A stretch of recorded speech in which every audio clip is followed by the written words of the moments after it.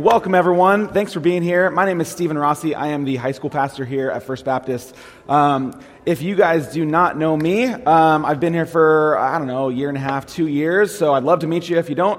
But I'm glad to be up here again, glad to be teaching, and honored to be up here. If you guys can't tell, my voice is a little allergy-y this morning, so bear with me if I start to sip my water a little bit more than normal this morning. But we will make it through, and through Promotion Sunday and the second service too. So, the great thing about this morning is that I'm not a singer, and you're here to listen to me. But the great thing this morning is that we are here to open God's Word together. And so, if you would just join me one more time. I know we've prayed a lot. I know that we've begun this service with worshiping Jesus and praying. But would you just join me one more time as I pray as we start this time?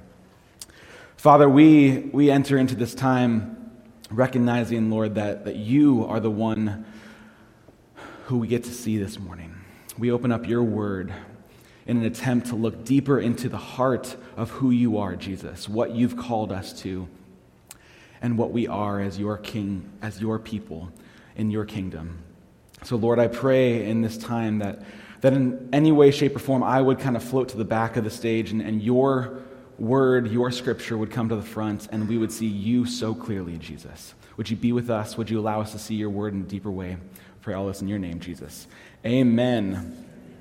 All right, and so as we are continuing the series, I get the opportunity to continue the Summer of Love series. And so I like the kind of hippie vibes that I get with this series so far. I don't know how much longer we're going to do it, but every time we do it, I just feel like we should kind of just like the Summer of Love. There's something about it I really like. So last 2 weeks ago, we had Glenn talking about this vertical love, the way that we love God, this relationship between us and God. And then last week, Pastor Steve preached to us about this idea of love in action. Loving our neighbors, and then the action aspect of that and what it looks like to do things, not just say that we love, but to do that. And then there's this third week today that we are going to be in where it's loving one another. And it's this really simple dynamic, really simple thought, yet there's this understanding, this context of the verse we're going to open today that I'm really excited to unpack and kind of dive into. And so if you would, we got a lot to read today, a lot to head into. So John chapter 13 is where we're going to be opening. So if you have your Bibles, open them up to John chapter 13.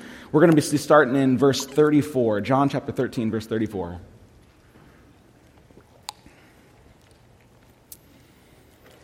So it's a little bit different. I'm going to be starting with the end of the verse that we're reading today.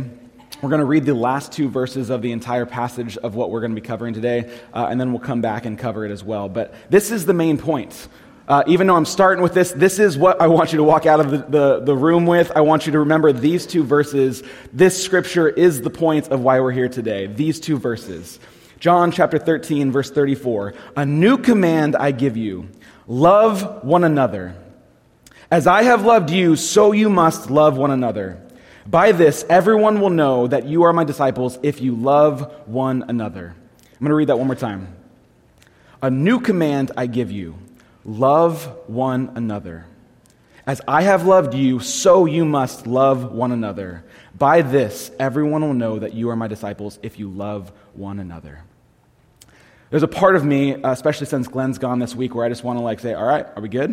Is that it? I feel good? Feel good? Love one another? Let's walk out the doors. Maybe a couple more songs, then we're going to get out of here. But there's a little bit more to it. And I hope every time, not just someone's teaching up here, but I hope that as you see scripture verses like this, when you see two verses, such a small portion of scripture, whether it's on Instagram or the internet somewhere, or even up here at church, that we would look with critical eyes. That we would say, hey, where does this verse fall in line? What's the context of this verse? What's happening around, before, after? Who's Jesus talking to? Who's talking? So a couple of questions that I ask when I look at this, even though it's a verse that could stand alone, we could get so much out of it just by reading those two verses and walking out the door, we totally could walk out of here and be very edified. But there's a few questions that I think we all should ask, right? We look at this and we're like, the first thing is, why is this a new command? Why did Jesus say this is a new command when this is the end of his ministry? This is the Last Supper that this is about to be at. That's a hint. I just gave away something. Don't worry.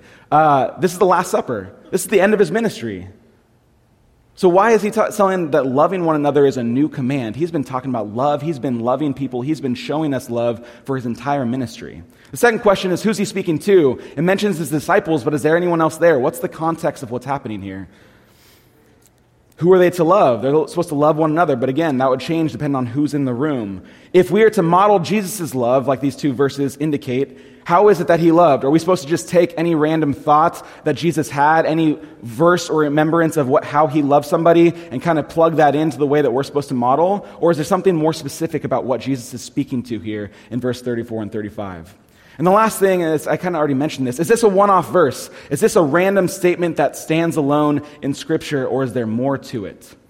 And as I mentioned before, we've often heard it called that this is the Scripture is the bread of, our daily bread, the bread of life, right?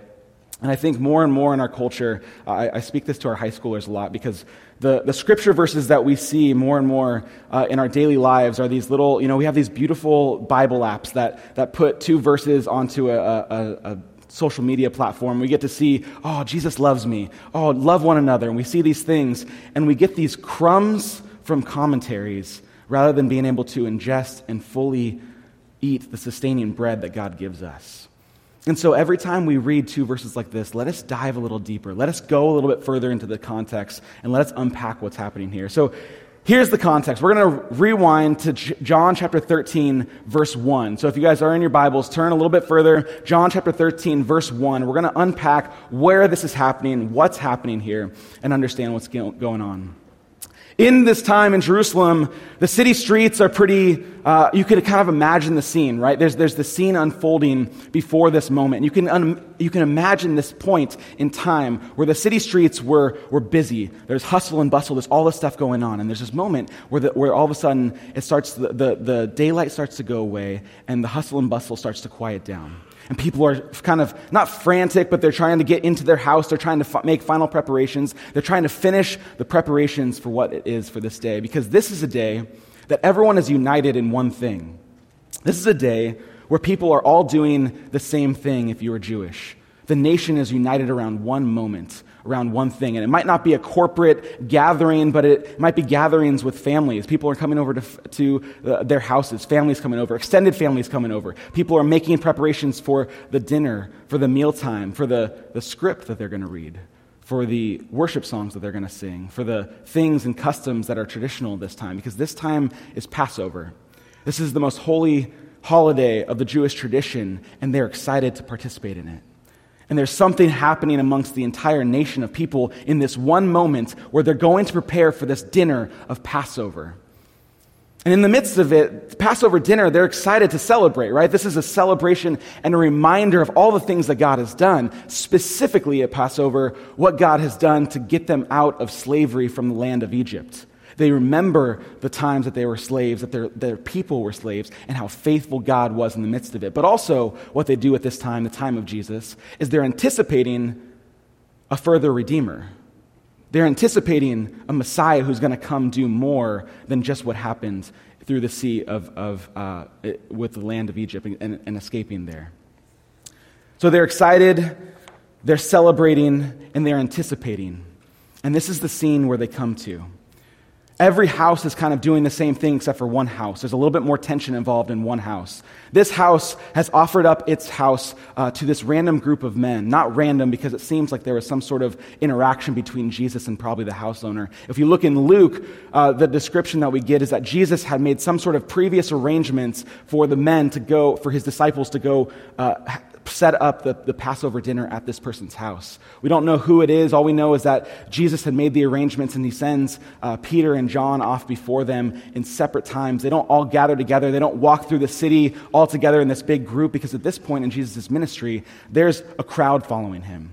There are massive crowds following him, both for the good and for the bad. There's a growing number of people who want to see Jesus, and then there's a growing number of people who want to see Jesus fail, or arrested, or killed. And so at this moment, his disciples and him enter into the city, not waving banners, not doing huge things. They enter finding a place, finding a home in the upper room where they get to have Passover dinner together.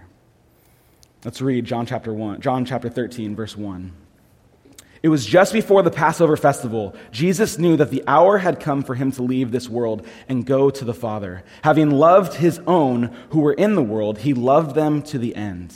The evening meal was in progress, and the devil had already prompted Judas, the son of Simon Iscariot, to betray Jesus. Jesus knew that the Father had put all things under his power, and that he had come from God and was returning to God. Jesus knew things already at this point. This is not a random act. This is not a random Passover dinner where he's just going kind of willy-nilly, all right, let's go celebrate Passover together as disciples. There's something intentional about what's happening here. In the words of John, John's gospel account is really intentional to mention over and over and over again how much Jesus knew he was headed into. Jesus knew who he was, and as we'll see later, he knew that his hour has come. He's walking into this dinner knowing that it will be his last, and that these will be some of his last words with his disciples. That's the context for what we see. And we read on in verse 4. So he got up from his meal, took off his outer clothing, and wrapped a towel around his waist. After that, he poured water into a basin and began to wash his disciples' feet, drying them with the towel that was wrapped around him. Now, this is something when our 21st century American lens on this, we're like, we've heard this story. Jesus washes feet. Kind of weird, kind of cool. I don't really know how to handle it. But it's interesting. In this context, in this time frame, this story is so unbelievably radical that if you guys heard what I just said, your jaws would be like, oh, what? Because Jesus wouldn't have done this.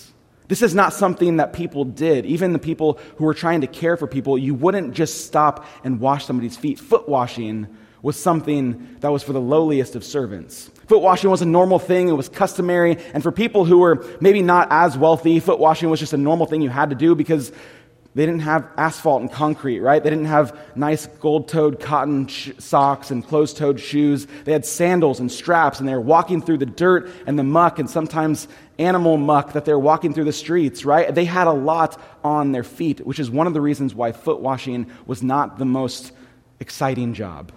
And that's an understatement. It wasn't just not an exciting job. It was really a job that people didn't look to do. Foot washing is something that even those Jews who had servants, who had the means to have people have as foot washers at their home, if they had a Jew and a Gentile servant, they would give that job to the Gentile because they didn't want to put that sort of shame on somebody who was a Jew. That's the way that this type of act was viewed back in the day. Now, it's interesting because the upper room that we're looking at, to have a house with an upper room, to have a building with an upper room, we would assume that this type of homeowner, this person who have offered up his house for the disciples to have this Last Supper in, would have a foot washer. And that's why we kind of unpack some of the things we said about I don't even know if I can be as bold to say it was a secret meeting, but it definitely wasn't one that was announced. It almost feels like the person whose home it was took away the servants so that there could be full privacy in this upper room. Because if there was an upper room, there would have been servants, but there wasn't in this situation. In fact, it was weird because the supper had already started by the time that Jesus did this. And so all of the disciples at this point had not washed their own feet, and all the disciples had not taken the time to sit down and wash anybody else's feet. And so again, one of those questions as we read Scripture, that we ask the question, why is this? If they normally would have washed feet before they entered, if there normally would have been a servant to do that, why is this happening in the midst of this? What is the purpose of what Jesus is doing? And so we start to understand the culture and context a little bit more, right? Back in the day, the status of this shame culture, this honor and shame culture, people would constantly try to settle themselves on how high they were, how low they were. And you see this in the disciples themselves. They're arguing all the time about who is the most loved, who's the least of them, who's the best of them, who's first and second and third, right? There's this argument among the disciples of what's happening. And so even among this group, Jesus' core 12, in the midst of this room, you can imagine that they weren't eager to wash each other's feet. Because the moment that one of them washed someone else's feet, they were almost admitting that they were the last in the group, that they would have been the lowest on the totem pole out of the 12. And so instead, you see all of them reclining into the table with dirty feet at the Passover dinner with the Savior of the world sitting next to them.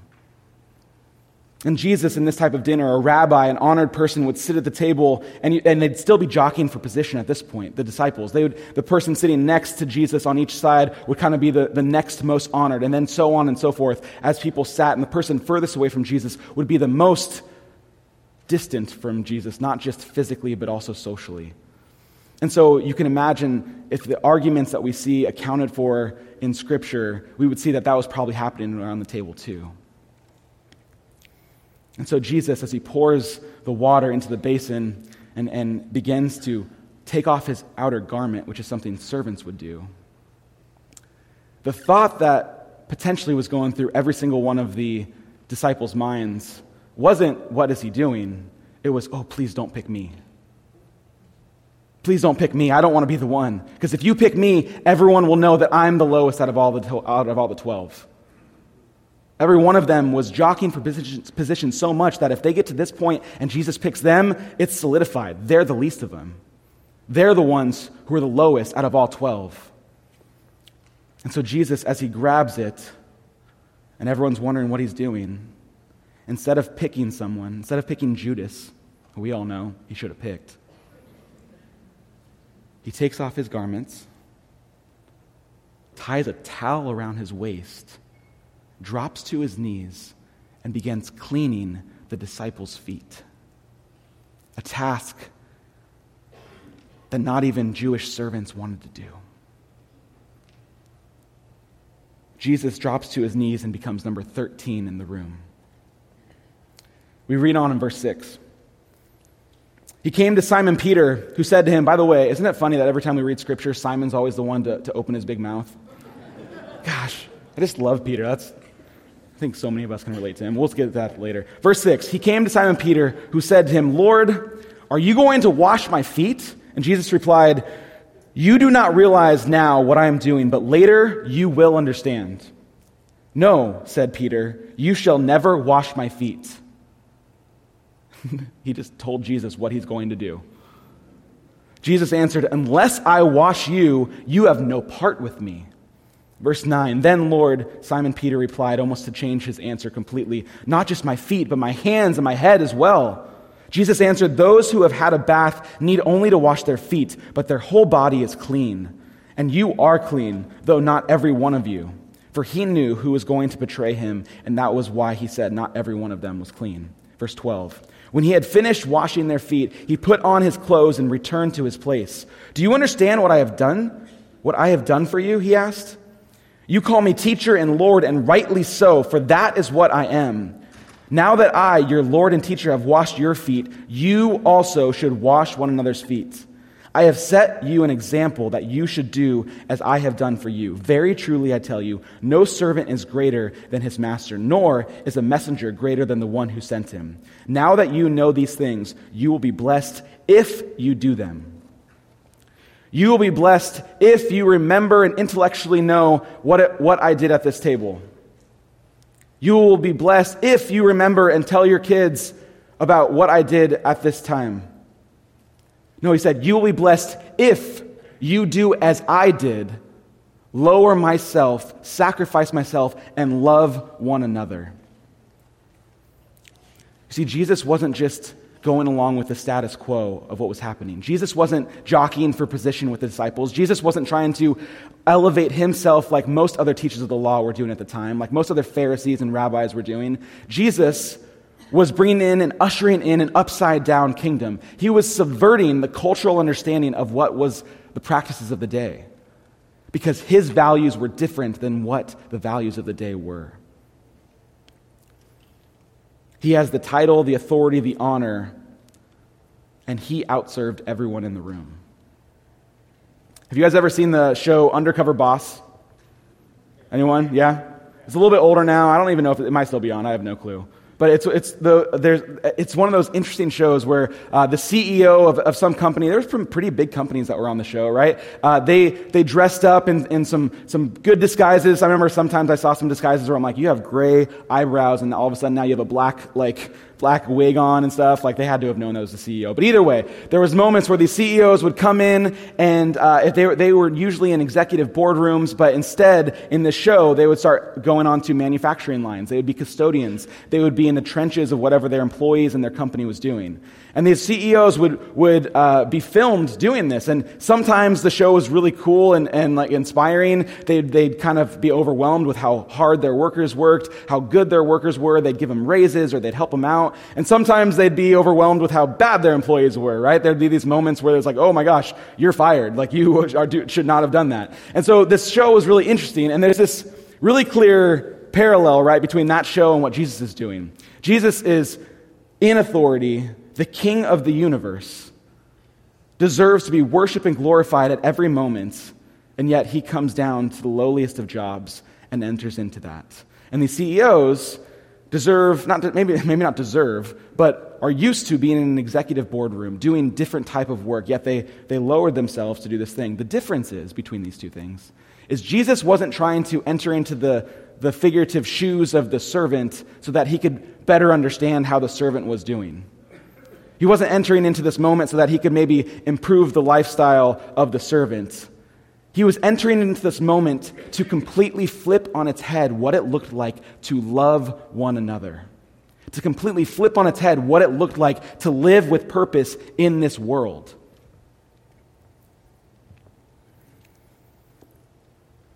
Jesus, as he did these things, this is one of those things I already mentioned in the Gospel of John. The Synoptic Gospels, Matthew, Mark, and Luke, have a very specific account of things. And John is a little bit different. John's Gospel has a little bit more intentionality in certain areas. And one of the things that comes up in the Gospel of John over and over and over again is how much Jesus knew. He says, even in these few verses that we've read so far, there's 9 times the Greek word for to know or knowing comes up in the verses that we've read so far. And that comes up even more in the Gospel of John and other places. And it's not just an intellectual knowledge. It's not just that Jesus intellectually knew different things, but Jesus not only knew things, but he experienced things. And he brought people into an experience of what it was to be known by him. And so we're going to look at the end, as the second half of this message, I just want to look at 3 things. And those 3 things is, what did Jesus know? If John was trying to be so intentional for us to see that Jesus knew so many things and was so intentional with all of his words and actions, what is it that Jesus knew? What must we know in light of that? And then how will the world know? So the first thing, what did Jesus know? We get to look behind the curtains here a little bit and see a glimpse into Jesus' mind and God's mind here. But Jesus knew, in the first verse of what we just read, Jesus knew that the hour had come for him to leave this world. Multiple times in the Gospel of John, specifically in chapter 2 at the wedding of Cana, Jesus mentions over and over and over again, my time has not yet come. The hour has not yet come. The hour is coming, Jesus would say. In verse 13 is finally when the hour is at hand. And Jesus knows that the hour is at hand. He knows that his arrest and torture and death was right around the corner.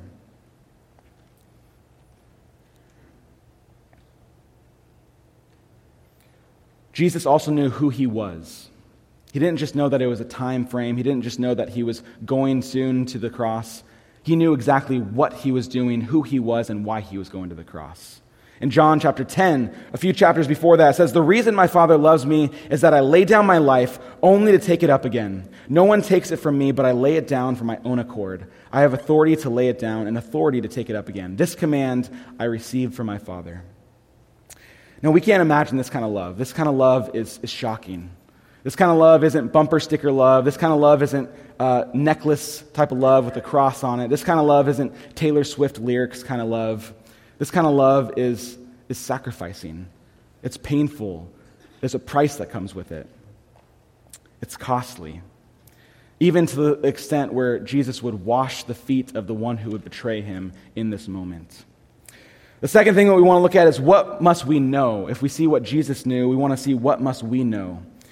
As washing his feet, he asks multiple times, he says, you don't understand or know what I will know. But you will know, he says. In verse 12, he asks, do you understand or know what I have done for you?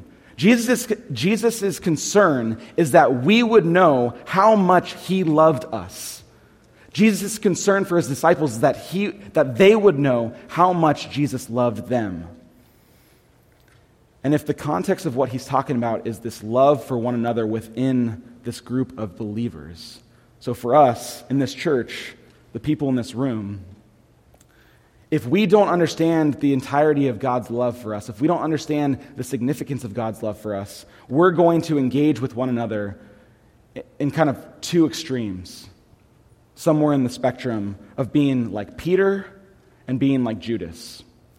In this account, Peter, we've already looked at it a little bit.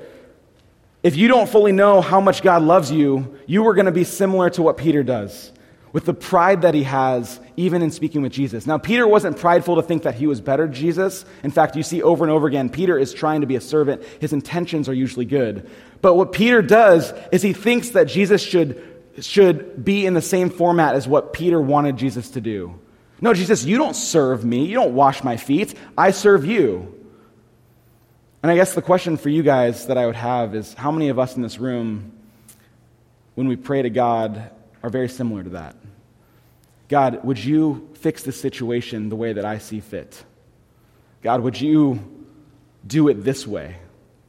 God, would you walk with me in this way? Would you just kind of fix this problem? And we walk through our lives very similar to Peter. We don't think that we're better than God. We know that God is so much better than us, so much more powerful than us. But just like Peter, for whatever reason, we think that the God of the universe, who has all things planned and all things in his hands, should listen to the way that we want him to do it. Just like Peter. And if you don't know how much Jesus loves you, the other side of the spectrum that you could walk into this room with, and the way that you interact with each other, is like Judas. Judas, with the shame that he held, knowing what he was about to do, even though Jesus humbled himself and washed his feet, Judas couldn't accept that kind of love. Judas couldn't pause to accept and understand the fullness of what Jesus was doing because his shame blocked him from understanding what Jesus was doing and how much Jesus loved him. We need to know that we are loved by the King and the Creator of the world. All right, the last thing. How will the world know? Turn with me to John chapter 13, verses 31 through 35.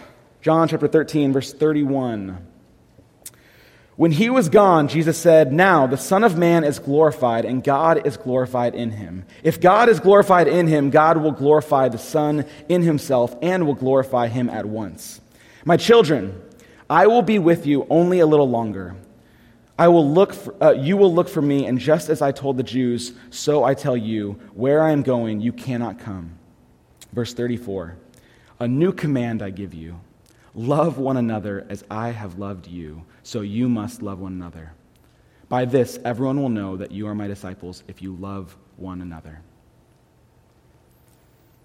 I think sometimes as a church, we settle for imitations of God's love. Not only do we settle for it, but sometimes we offer it as imitations.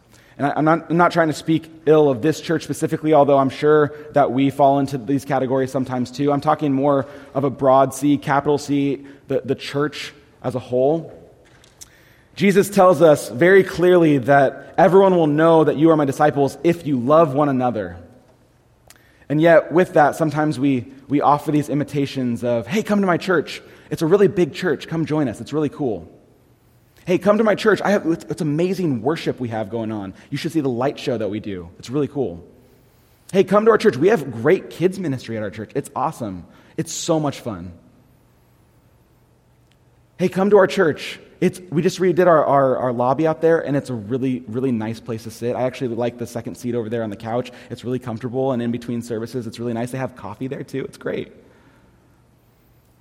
And I know, those are great things, and I'm not saying anything against those things, but that's not what Jesus said that the people would know him through. People would know him through our love for one another. Sometimes the imitations are hard to figure out. I recently just had, my wife and I just had our second kid, Sophia. She's 6 months old, and there's this moment where I realize that she's a daddy's girl, and I love it. She looks at me with those little eyes, and it's the best thing in the world. And then I kind of realized after that I was just hoping for that she's also a mommy's girl, and I was really jealous.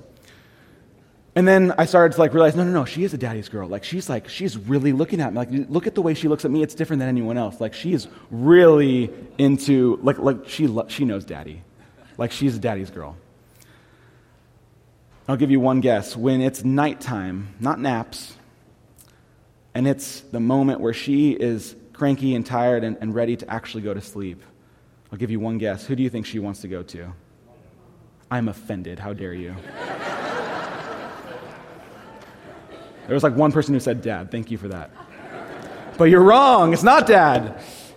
And it's not just because mom feeds her. It's because there's something about mom, for whatever reason, where I hold her and I try to imitate mom. I do. I try to hold her right. I put the scene correctly in the room. I turn the lights off. I got the white noise. I do the things the right way. I put the church the right way. We have the smoke machine. We don't actually have a smoke machine, but we have the lights, right? We have everything. People should come here and just experience God's love because we have the situation correct. But just like my daughter, even though I have the situation correct, when I'm holding her and she looks up at me, when normally she would give me the, oh, you're my daddy, smile, she goes, you're not my mommy, smile, frown. And there's something that I just can't imitate well enough to put her down. I can't do it. And we can try all we want in this room. We can try all we want to bring people in, to show them how good we are at things. We can be like the Fortune 500 companies and be impressive with how big we are. We can be like Hollywood and put up some really charismatic personalities and draw people in that way. We can even have good counseling methods and have a really safe place for people. But those are not the things that Jesus said people would know him through. Jesus said people would know him through our love for one another. And not just a random word love, but the love that Jesus displayed when he, the King of the universe, knelt down and served when he shouldn't have had to. Sacrificed everything that he deserved in order to love his disciples. It's selfless, it's sacrificing, and it's costly.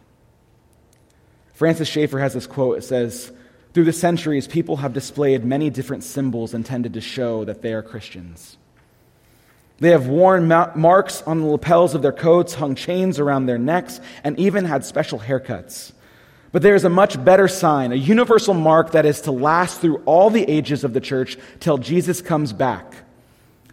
Love. And the unity it attests to is the mark Christ gave Christians to wear before the world. Only with this mark will the world know that Christians are indeed Christians and that Jesus was sent by the Father. That's how people will know. They're not going to know because you invite them to some amazing program. And we do have amazing programs here. And I'm not saying we should stop doing that. We should keep doing that. But in the midst of our amazing programs, in the midst of our amazing worship, we cannot let that be the thing that people experience and that's it. We need to love people the way that Jesus loved people. We need to sacrifice the way people sacrifice. And it's a similar message to what Steve preached last week, except last week, the intentionality was to love those outside the church, to love our neighbors. This week, Jesus' message is very clear. This is within the group of disciples. This is within the people who already follow him. We are to love each other. I was joking with some of the pastors this week. I said, when I've been on mission trips, it's really easy for me to share the gospel when I'm overseas. I'm really confident for some reason. Probably because I'll never see them again, right? I'll go share the gospel. I'll go be that crazy guy and talk to people. I'll enter into conversations. But when I'm home, it's a lot harder for me to engage with my neighbor. And I think sometimes it's similar for us in the church to love one another. It's really easy to be aware, okay, they're not a believer. I need to have grace. I can't hold them to the same standard. I need to love them well. But within these walls, we have to love each other well too. And it's hard. A new command I give you, love one another. As I have loved you, so you must love one another. By this, everyone will know that you are my disciples if you love one another. The new command thing is the only question I think we haven't asked or answered. And simply put, most people believe that when Jesus referred to the new command, it was the type of love in which he loved. Jesus had been sacrificially loving all throughout his ministry, but this was the first moment in which he signaled to the type of sacrifice that he was really trying to usher in. We ultimately know that moments later on the cross, he gave the ultimate sacrifice and showed that much more of his love. But this is the new command because he is telling people that this is the kind of love. I don't just want you to love each other. I want you to love each other the way I loved you. And so I hope those words sit with us today, and I remember those two verses. We're going to finish up here and invite the band back up. And we're actually going to have a time, it's fitting, as we read through the Last Supper and in this moment, we're going to have a time of communion together. We're going to pass the plates and enjoy a time of communion. As I'm finishing up and before I pray, I just want to ask you guys to do one awkward thing with me as we pass the plates. Maybe an act of symbolism as a chance for us as the church to practice some of this. So what I'm going to ask you to do is that if everybody, we don't have time to do both feet, but if you could just untie your left shoe. I'm just kidding, we're not going to wash each other's feet. What we're going to do is when we pass the offering plates, if you've never been with us, by the way, we just pass the communion plates through the aisles. And the communion plates have the bread and the juice in them at the same time. And as you pass them, I simply want you to turn, whichever way you're passing, if you have to turn around or walk over, instead of just doing it without looking or doing it quickly and just focusing on yourself internally, I'd like us to have a little bit more intentionality this morning. I'd like us to pass the plates and look the person left or right in the eyes, not creepily. You don't need to stare them down, but just look them in the eyes, genuinely, and remind them of the love that Jesus showed us in John chapter 13. I mean that let's do it all in the same way. Remind them by simply saying it like this. This is Christ's body broken for you, and this is his blood shed for you. That's all you need to say. This is Christ's body broken for you, and this is Christ's blood shed for you. Would you serve the person next to you their communion today? Would you give them that act of love as you love one another in this church so that can begin to permeate and the world will know Jesus because of the way that we love each other? Let's pray. Father, would you begin in our hearts something new? Would you begin in us an act of love that is so much more radical than we want to give? Would you push us in a way that is hard to love the people around us, to love your sons and daughters the way that you have loved us, especially the night of your Last Supper when you loved your disciples, God? Would you love us in a deep way? Would you show us what it looks like to love one another? And would you lead us everlasting, Lord? We pray this in your name, Jesus. Amen.